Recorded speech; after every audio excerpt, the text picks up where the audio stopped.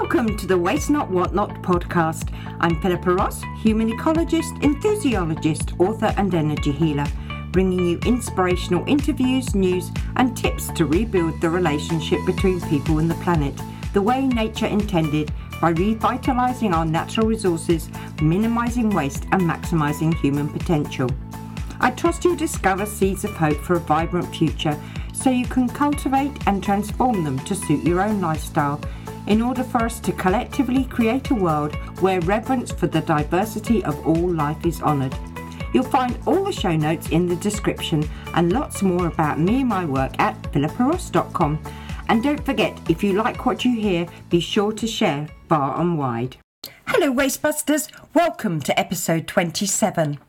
It's fitting that today's theme is about taking time out to reflect on the conventional things we do and think about the direction we want our life to take, because Tuesday the 21st of June is the solstice, which actually means stand still. For me it's move day, so there won't be much standing still, but it does present a whopping opportunity to channel my energy into creating a whole new lifestyle, which is both exciting and scary. But then I love a challenge. It's certainly testing my resolve so far as security of what the future holds, because I have no idea what I'll be doing. It's one of life's big lessons to let go and trust. It feels right in my heart, and I'll be nearer my grandbabies, so regular hugs, love and giggles will keep me going. Like everything, I'll take time to find a new rhythm. The important thing is to enjoy the journey as it unfolds. Just like my guest today, Nick Turner, did when her world did a 180-degree turn. She transitioned from a well-paid role in the corporate world, encouraging people to buy more, to a solopreneur who now encourages people to buy less. The more awareness and the deeper we look into things, the more there is to discover, like the icebergs and ice shelves in Antarctica. Scientists have recently discovered a network of rivers under the Ross Ice Shelf. From the surface, it was hard to imagine they even existed, but satellite images confirmed it, so they used a hot water hose to melt their way down 500 metres, where a cathedral-like cavern that was 10 kilometres long, 300 metres wide and 250 metres deep was discovered. Remarkable in and of itself, but they were even more surprised when they detected swarms of amphipods about 5 millimetres in size, opening up a whole new ecosystem to explore. It's a discovery that reiterates how little we know about the miracles of nature beyond our ability to see with the naked eye. As a previous guest, Richard Robbins, said, conservation is a fine balancing act between human intervention and stepping back to allow nature to take her course. In our quest to conserve the environment, we have to remember we are all part of an interrelated web of life and that we do not have dominion over other species. They are part of our extended family, something indigenous cultures know and the industrious cultures have forgotten. New research published in the Science Journal says if we're serious about wildlife conservation, we need to set aside 64 million square metres of earthland area, which equates to 44% of land, a whopping 27% more than the Rio Earth Summit agreed on in 1992, when 150 heads of government signed the Convention for Biological Diversity. This brings up problems so far as population is concerned, but also about the ocean. As we heard a couple of weeks ago from Glenn Edney, water is the source of all life. It's all very well having all these separate conservation organisations, but we need to work collectively and stop separating land and sea. It's one magical universe that we do well to stop exploiting and get serious about conserving as a whole system. Talking of the ocean, you may remember me telling you about a recent victory to stop far-shore sand mining on the Pakari-Mangawhai embayment. They still have 2 hurdles to overcome for the remaining mid- and nearshore consents. The Save Our Sands community have created an ingenious event to be held at 10 o'clock in the morning on July the 10th at Mangawhai Beach, inviting people to dress up in a costume that represents what's at stake. Then they'll be sending up a drone to capture everyone in an SOS formation standing on the beach. There's nothing like a visual image to capture the essence of what's important and show how much support the movement has. While we're on the beach and talking about the health of our ocean, new research has come to light in the US that shows there could be a link between levels of melanoma and the amount of fish people are eating. Not surprising when we already know how plastic pollution has shown up in human blood and lungs. Now synthetic pollutants found in PCBs have filtered through the air to the sea, affecting the fish, which ultimately has come back to bite us in the bum. This combination of how humans are destroying the planet and people taking a stand against the destruction of our natural world is for me evidence of the emergence of the geological era that Thomas Berry referred to as the Ecozoic era in his book The Universe Story back in 1980. We're slowly making the shift away from exploitation of our resources and moving towards a time when humans live in mutual enhancing relationship with the Earth and the Earth's community. It's the eye of the storm, the chaos that comes to the surface to help us take stock of how our behaviour is affecting our world. It's time to stand still and reflect on what we can do as individuals to make the changes to harmonise people and the planet. Something my guest Nick Turner has mastered the art of doing when she shifted from encouraging consumerism to living a sustainable lifestyle that's easy, feels normal and gives you a heartfelt sensation that you're making an invaluable contribution. Hello, Nicola. Lovely to have you with me. It's absolutely fascinating that in the episode with Glenn Edney about the ocean and being Ocean Week, he was talking about the big change that needs to happen is behaviour. And delicious synchronicity, I'm talking to you because that is your mainstay. And having been in the corporate world, you're involved in fast-moving consumer goods, whatever that means, and it's moved you into creating your own business, Mainstream Green. Could you tell the listeners exactly what led you into your corporate job, what it meant and how it evolved into your business? Absolutely. Cool. Thanks for having me, Philippa. So FMCG, just to give you a little bit of context, stands for fast moving consumer goods. And it's essentially all of those products that are on our supermarket shelves. So fast moving, we buy a lot of them, consumer goods, things that we consume. So look, I really fell into my career. I was at university and there were companies coming around and kind of touting summer internships. And I needed a job for summer, pay my way at university. So I went along to a presentation, liked the sound of it, liked the idea of having a summer internship, and it all kind of spiraled from there. So I fell into it that way. They then offered me a full-time job once I graduated, and 15 years later, I kind of came out of that. Yes, exactly. So very much fell into it. Look, I had an amazing career. So I worked in both New Zealand, Australia, and the UK in this fast-moving consumer goods industry. And my job really became about what's called shopper. So understanding how we all behave as shoppers in the supermarket environment was obviously where I was focused. And then it was a case of using those insights to orchestrate us to buy more, really. So understanding shopper behavior, we would do things like we would analyze all of the data that's created every time, we swipe things like our one card or our Flybuys if you're in New Zealand, or just any kind of loyalty card or any transactional data. There was a lot of analytics that went on with that. We would pay people to go shopping with them.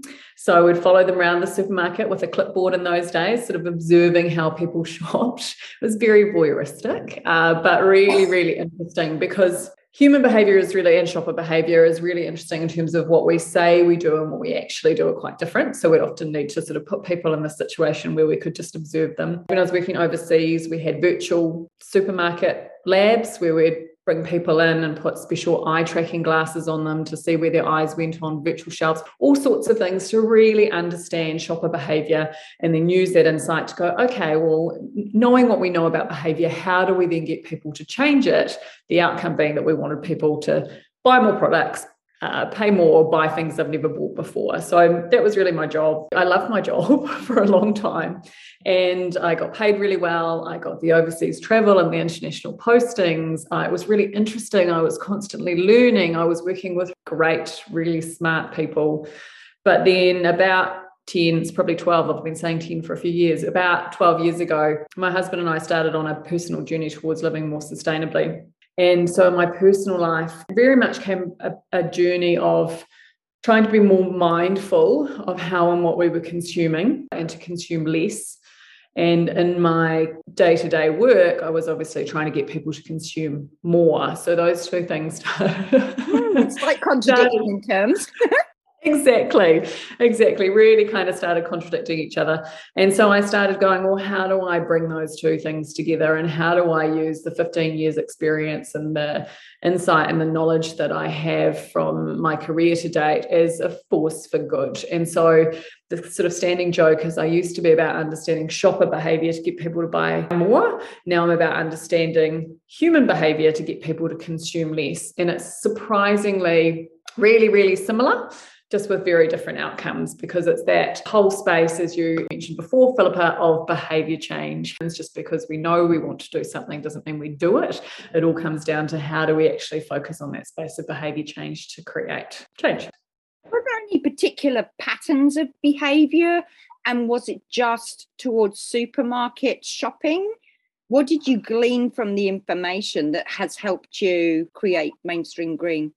My work was predominantly in supermarkets or, other retailers, especially in overseas markets, what we'd call mass merchandisers. So any of your big box stores like the Warehouse in New Zealand would be an example, or Big W in Australia, any of those big ones. In health and beauty stores, there's obviously been quite a big growth in specialist health and beauty stores. So I definitely did some work in those as well. But really, retail environments are all really, really similar. You'd see obvious trends coming through. Look, I think if I was really to distill it down to one trend, which really resonates across both, is that a lot of the choices that we make are on autopilot.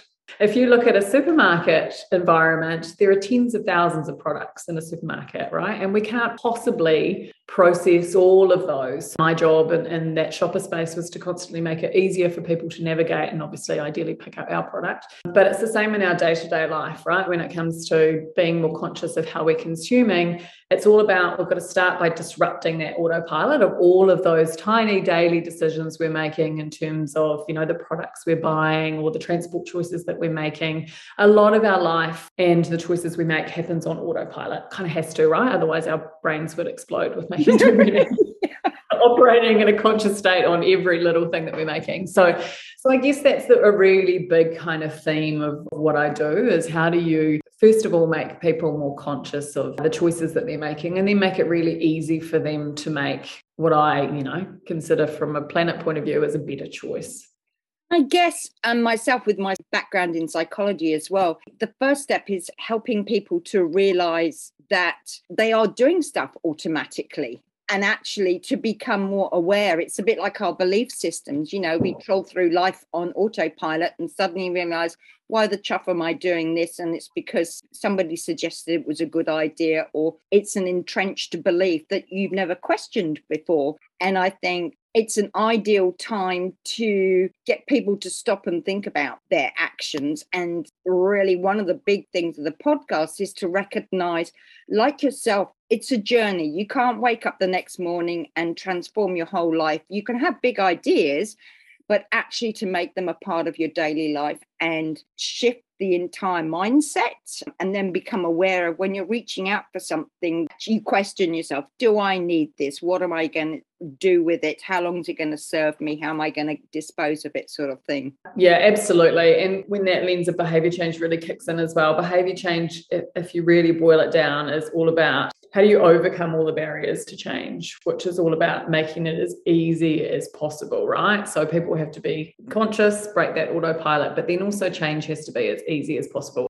In my previous life, I was trying to get people to buy a product. What's going to make buying that product as easy as possible? Is it really cheaper, or is it more attractive, or is it addressing a need? So when behaviour change in that kind of mindful consumption space is the same. Like, yes, we've got to be conscious, but then also that change has to be really accessible, because if a change, we might know that we need to make a change, but then we're like, but that's way too hard. I think that's one of the big obstacles, that we have become so entrenched in a comfort zone where everything is done for us and we're not thinking about it, that challenging people to get out of their comfort zone and to think for themselves. Yeah, that's a really interesting point. And any kind of level of change always has a level of discomfort. But a lot of the work that I do is also really focused on what are the benefits. Actually, change feels good, and how, on my journey, I very much found that every time I would make a change that suited me and my family, you'd get that little rush of endorphins, right? You're like, okay, cool, I'm making a change that's better for the planet, that works for my family and I, and that feels really good. And that became really the motivation to then go on and make more change. And I talk a lot about gateway behaviors, right? I encourage people, wherever you are on your journey, just commit to making one small change, no matter how small or insignificant that feels, because then it feels easy. Then you get all those good feels, back for making that change. And then I find that becomes really, a real motivator and a real driver. Yeah, it's a snowball effect.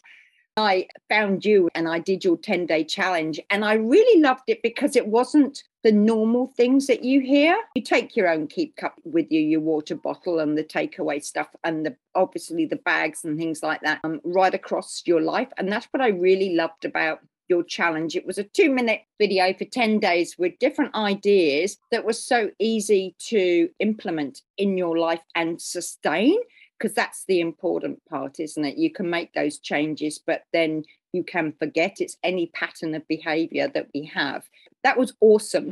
Oh, good. I'm pleased you enjoyed it. Thank you for that feedback. And yeah, I think, a big part of my mission, which is layered with behavior change very much so, is actually there's a perception of doing right, being more sustainable, or whatever language you use, is that it's going to take you more time.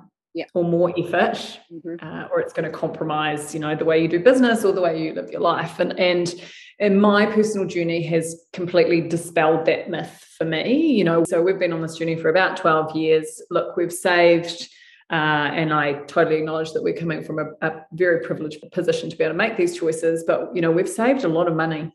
We have counterintuitively saved a whole lot of time, and we live a life that's a lot more connected, and so how that's kind of come about is both my husband and I were in these big corporate careers where we were on this journey of just constantly striving for more money, more staff to move into the bigger house and fill it with more furniture. And we were kind of stuck on that treadmill, and becoming more conscious of how what we're consuming really helped us reassess that and really kind of slow down our consumption. When I say slow down our consumption, I mean just be really conscious of the clothes we wear, the food we eat, the electricity we use, the way we get around, the waste we create, all of those things. Being more mindful of that obviously helped us break up with that concept of more, and has made our lifestyle has just become a lot simpler. We've saved money, we've saved time, and like I said, we just feel a lot more connected.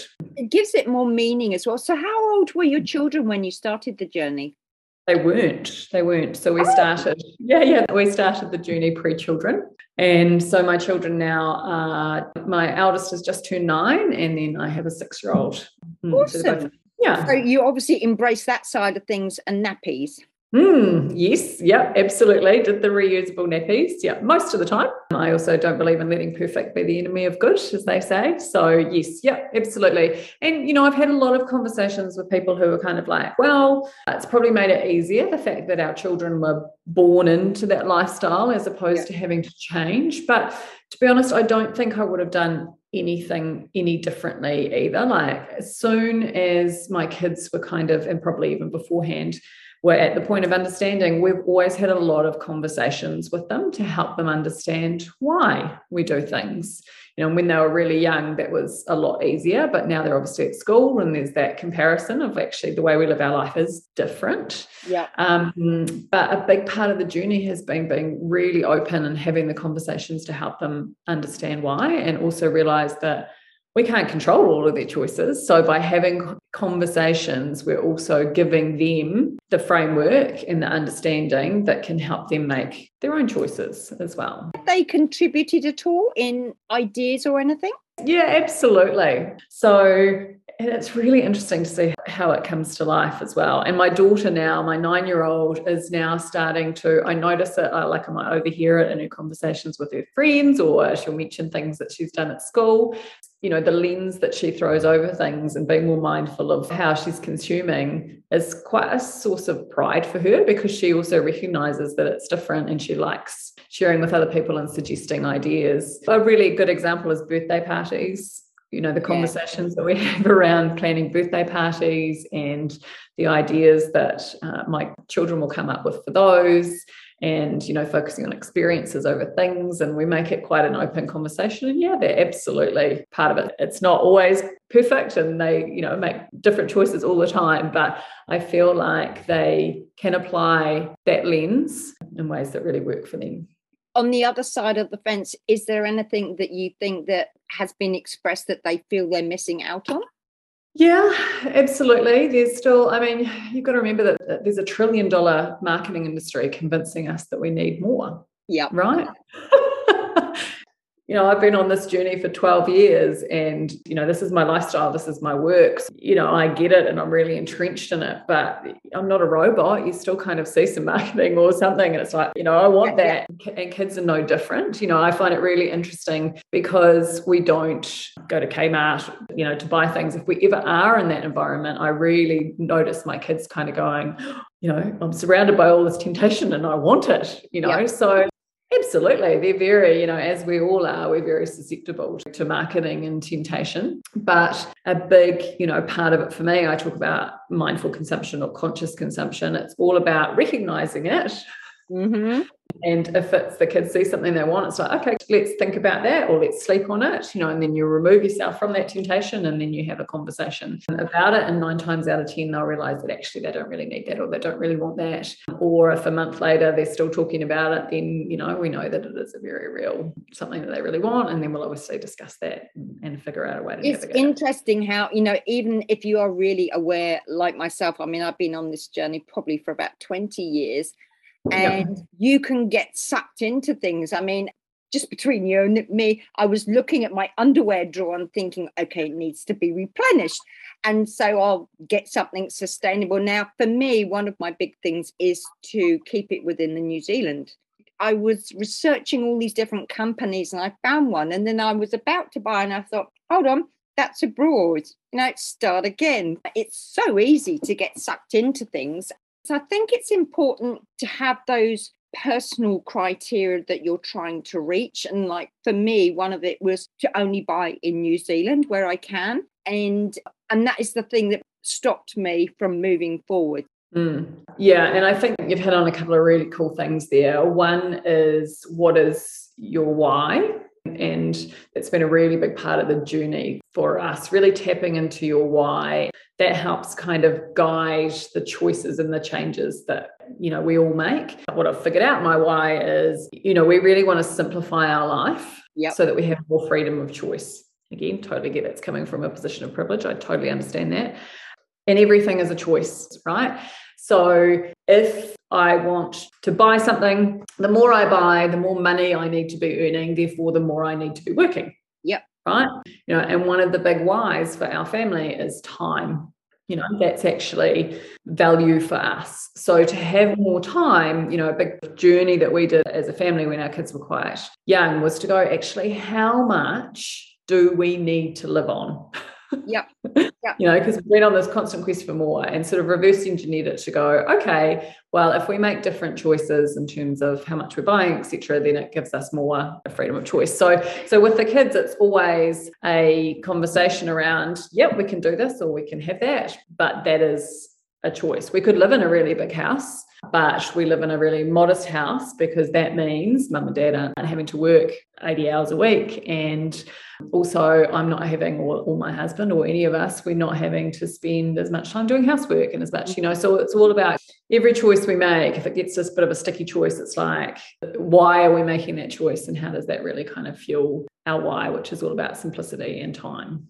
I did a tiny home workshop at the beginning of January, and it was one of the big topics that came up right at the beginning of the course, that Everett spoke about conscious living and thinking deeply about what you're creating and how it's going to serve you. And then you talk about the materials and the needs and things like that. So you're adjusting it, but you're using the conscious way of living and sussing out what's important to you before you actually start. Because he talked about people in these huge, great big glass houses and their running costs and the time consumed in actually keeping them going and cleaning and things.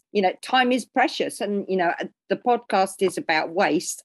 Don't waste your time. Put your energy into doing what's important to you ultimately. I love that point because I think, again, everyone is different. you know, and the way we live our life is absolutely not for everyone. But I think the most important thing is making conscious decisions, and what those decisions are is going to be absolutely different and come to life in different ways. But as long as you're going into it going, actually, this is my why, and this is why I'm making the choices that I'm making. Yeah, I love that. Yeah, awesome. So it was just a journey that you and your husband are on that actually helped you transition to creating. And did Mainstream Green, was that the idea to begin with, or was it something that evolved from your change in lifestyle? Yeah, so it's constantly evolving. Our sustainability journey started very much from a personal well-being point of view. So my husband started getting pretty mild dermatitis on his ring finger. That was the finger that changed everything, which seems ridiculous, right? But that was just the trigger. So he started getting dermatitis, went to the doctor, got steroid cream, cleared up really quickly, but kept coming back. So we were treating the symptoms and not the cause. Something that I'd heard or read at some point was all about actually through the different products that we're using, we're putting hundreds of different synthetic chemicals on our skin every day. Something kind of made me go, oh, maybe that's, maybe there's something in that. So our first change was changing our hand soap. So changing from a supermarket brand hand soap where we couldn't really navigate the ingredients on the back, had no idea what they were, and was just a real cocktail of kind of different ingredients, to going, actually, let's try something where we understand the ingredients and is a bit simpler from that point of view. And that seemed to help. And then it literally became this journey of one small change at a time, starting with the products that we were using and putting on our skin, then moving through to other products that we were using, like our cleaning products, anything that was kind of going into the air around us or on the surfaces. We were preparing food on, all those kinds of things that literally one step at a time moved through all of those. Then we started looking at the food we were eating. Then somewhere along the line, I realized that, well, this is better for our own well-being, which was purely our motivation to begin with, but it's also better from an environmental point of view, right? Because we're putting a lot less of these unknown and not fully understood ingredients back out into the environment. They're not getting flushed down our toilets or down our shower drains or anything like that. And that felt good. And also because we were really starting to question, my job had been to convince people that they needed a different beauty product for every limb and appendage on their body, and a different cleaning product for every surface and room in the house. I started going, actually, no, we don't. Let's, how do we simplify? And because we were simplifying the amount of different products we were using, we were creating less waste. And that felt really good. So then I started looking in the rubbish bin going, well, what else is in the rubbish bin that we could be reducing? And then that kind of organically led on to going, well, what about we're simplifying all the products we're using? What about all that other stuff in our life? So the clothes and the furniture and the kids' toys and all of that other stuff, can we simplify that? And started reading up a lot on minimalism and living with less. And it really just kind of organically moved through various stages to the point that, we now live with significantly less stuff than we had pre-kids. We've got rid of tens of thousands of items that we previously would have filled our house with. We downsized our house. We have significantly reduced the amount of synthetic chemicals we use in our home and on ourselves every day. And as a family of 4, we now create the equivalent of just one wheelie bin of rubbish a year. But it really was just, as they say, a journey of lots and lots of just really small changes to the point that life's done a 180, but it hasn't felt like a big deal. How long has Mainstream Green been going? So Mainstream Green has been going since 2014 was when I first created it. And it was created with a very good friend of mine. She's always been this way. I obviously have not. As I sort of started on my own personal journey, I found that we were talking a lot more about things like cloth nappies, about things like, waste reduction. And also we found that a lot of our friends, if we engaged them in the right way or they saw us doing something, they'd want to start talking about it. And so we found that if we engaged people in the conversation the right way, it was a really strong catalyst for change. Mm-hmm. So Mainstream Green was started on the basis of the power of conversation, really. And we applied for some local council funding from their waste reduction fund to run some workshops. And that's where it all started, and it's just spiraled from there. So the real premise of it is all about how do you engage people in a way that makes sustainability feel really easy, feel really normal, and feel really good. And so there's 3 prongs to my business. One is public facing stuff, which is things like I had a book come out last year. I do a lot of public facing events. I create a lot of online content and online learning, working with businesses. So I do a lot of public speaking with businesses to get them excited about sustainability and give them a toolbox, of how to change their behavior. And then I do consulting work with councils in the space of behavior change as well. Wow. So your book, Living Lightly? Yes. Had you collected all the information, the changes that you created over time, or did you have to go back and think about it to create it? So I've been doing events for a long time where there's kind of 3 parts to my speaking events, which is also very much echoed in my book as well. It starts with my story. So because I think it's really helpful for people to understand, one, that I haven't always been this way. I was the ultimate consumer and driving ultimate consumption. So I think that's quite helpful for people to understand what it's actually done for our lifestyle. It hasn't compromised our lifestyle in any way. It's really enhanced it, and what that's meant for myself, and the rest of my family as well. So I spend a lot of time talking about that story. I also spend a lot of time talking about behavior change, because it's all well and good for people to read it and go, oh, yeah, cool, I understand your story and I've got lots of tips and tricks. But then it can just sit as a book, or an idea just gathering dust, and then you just feel guilty about the fact that you're not changing anything.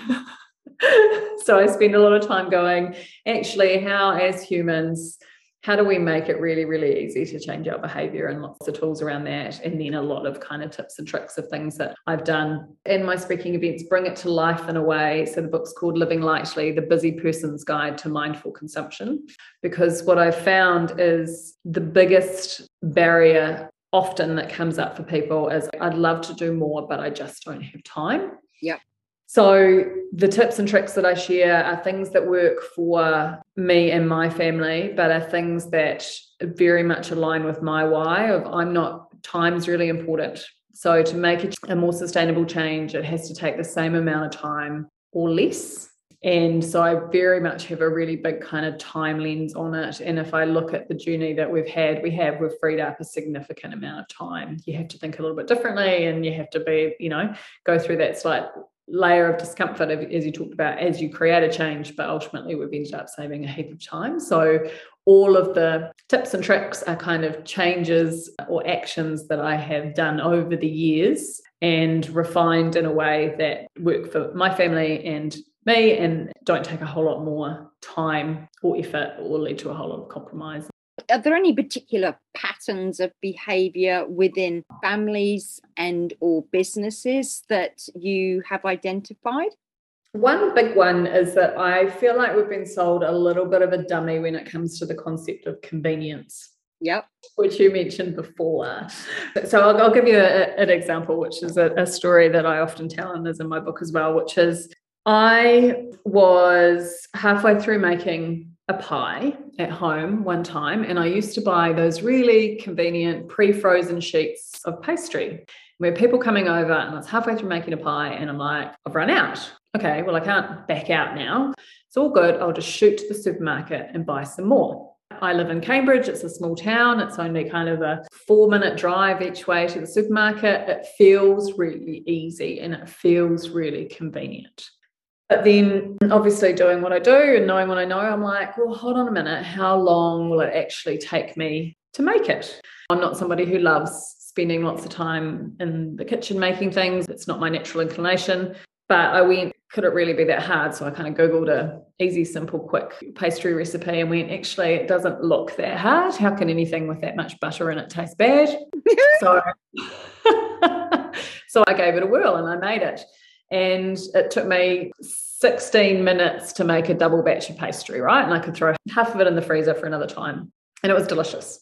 And then what I did, because I'm so driven to kind of dispel these myths of convenience, is that I hopped in my car and I drove to the supermarket and I pretended to buy pastry. And I drove home and I timed myself, right? I literally spent a year of doing these kinds of experiences. And it's only a 4-minute drive each way to the supermarket, but it took me 24 minutes. I live in a small town, so you're always going to see somebody you know, so you've got to kind of get out of your house clothes. you've got kids, you've got to get them in the car, you've got to find a park, you've got to make your way all the way through the store to find the pastry, you've got to buy 8 other things that you didn't realize you needed, and then wonder how you've just spent $120 when you went in for one thing, find your car, drive home, unpack. It feels like the quickest and easiest thing to do. But I've now learned that actually the quickest, easiest, most convenient thing to do is to not leave my house, is to make do with the things that I have. Whereas we just feel like it's so convenient to pop to the supermarket and buy stuff. It's so convenient to shoot to the shopping mall and buy stuff. It's so, it feels really convenient. But the reality is that we're just spending more of our lives shopping for things that we potentially don't need. More of our time looking after these big houses and all of the stuff that we're filling them with. Yeah, I think that's been a really big thing for me, is really demystifying that concept of convenience, because I think, like I said, there's a $1 trillion marketing industry selling us the promise of convenience. The promise of the convenience things that really gets my goat is grated cheese. Oh, yeah. I live on my own, but I will buy a kilo of cheese and I will chop it up into 3 pieces and put 2 in the freezer, and I will grate it myself. And my daughter, she's got 2 children, and she gets out this packet of grated cheese and I just have to zip my mouth. Well, I don't always.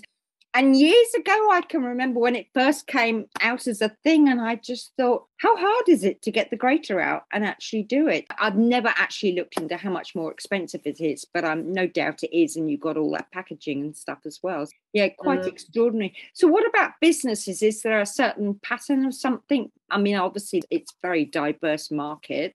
Again, I think it really comes down to convenience, and it would depend on the nature of the business. But you look at, there's just been this real shift to disposability, so single-use things. Like if you look at the medical profession, back in the day when my mum was nursing, everything was reusable and you'd, sterilize it.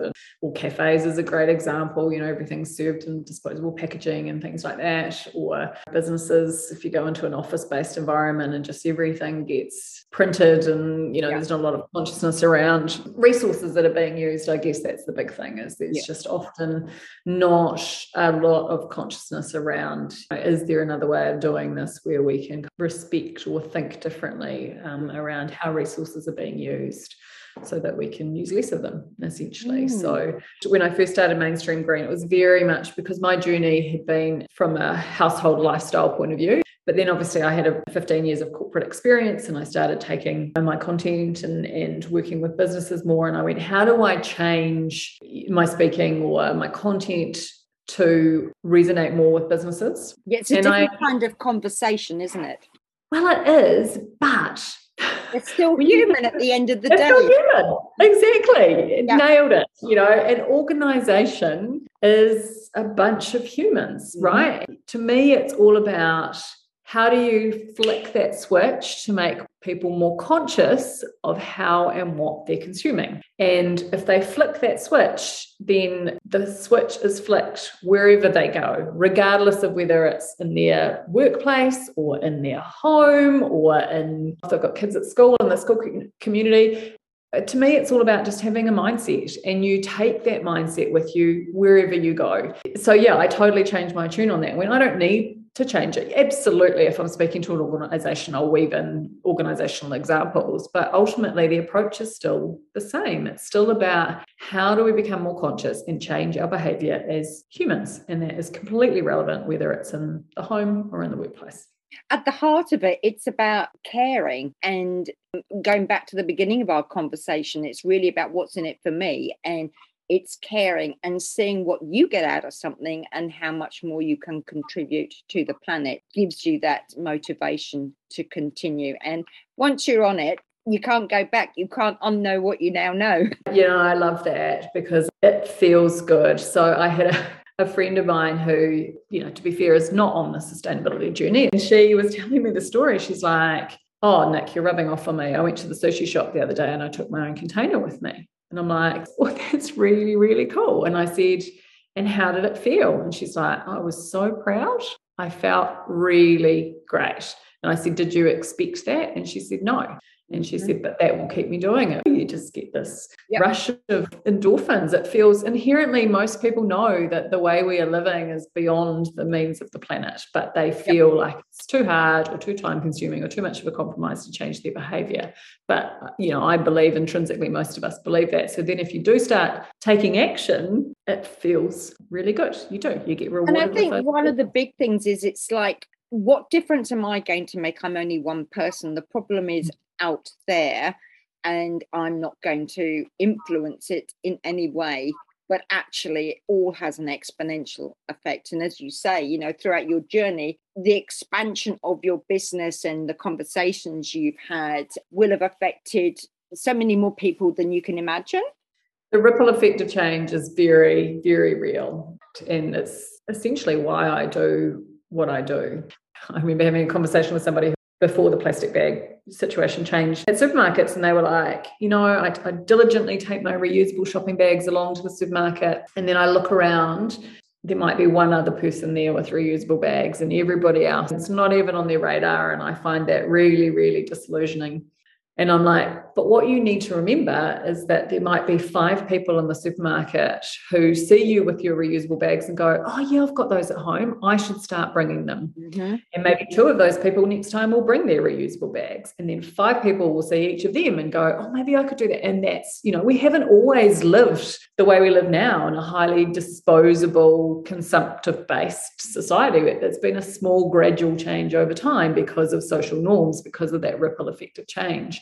And, we just need to kick that in reverse and start rippling out and using social norms and the ripple effect of change the other way.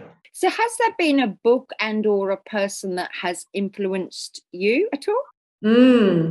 As with most things in life, it's just been this incredible patchwork of books, of podcasts, of movies, of conversations, of people, of experiences that I feel is constantly shaping what I do. So I don't think I'd ever boil it down to one thing in particular, but if I really kind of trace it back to what kicked off this for me, I think it was Al Gore's Inconvenient Truth. I think it came out in 2006. Yeah. And then funnily enough, in 2007, I was living in the UK and I went to the Live Earth concerts that Al Gore organised around that whole concept. So I think that was what kind of flicked a bit of a switch for me. I think one of the more influential books recently was probably Project Drawdown. It's got a wonderful full title that I can't quite remember. So that's by Paul Hawken, but it's basically like, have you read that? No. There's a lot of sustainability and climate experts that contributed to the book. Okay. But the book is called Drawdown, the most comprehensive plan ever proposed to reverse global warming. And what I love about it is that the essence of the book is essentially we know everything we need to know and we have all of the tools that we need to have to change, to reverse global warming, being the essence of it. This is what it looks like. So it might be, okay, transport, this is what we need to do for transport if we moved so much to EVs, so much to public transport. So it's basically like, instead of being a focus on the problem, it's fundamentally a focus on the solution. I think there's a lot of things like that in life. It's like, this is a solution, and it helps people see, because I think some people are scared of letting go of thinking that there will be a hole or something missing in their lives if they change the patterns of their lives. So it actually helps create that motivation to see it is a better world. I mean, my icons are Jane Goodall, Sylvia Earle and David Attenborough, and you think of the changes that those 3 have seen on the land and the air and with the wildlife. It's phenomenal, but they still are humble and hopeful. Yeah. Because they can see it, they know what's wrong, and they have contributed massively to helping us understand things. We just need to get off our chuff and do shit, eh? Yeah, 100%. And I think you're right. My tagline with Mainstream Green is making sustainability easy, normal, and feel good. Because how do you put a positive spin on stuff, right? Because and that lens of hope over things, and focus on the fact that doing what we need to do, it's important, but it's good. It feels good, being in a state of hope instead of a state of despair. Absolutely. To me, the health of the planet is a reflection of people's health, and you can see there's a real disparity there. One helps the other, basically. So is there a quote or something that inspires you? I think the one that I keep coming back to is, if not now, then when? Yeah. If not. Funny, yeah, I've got that up on the wall as well.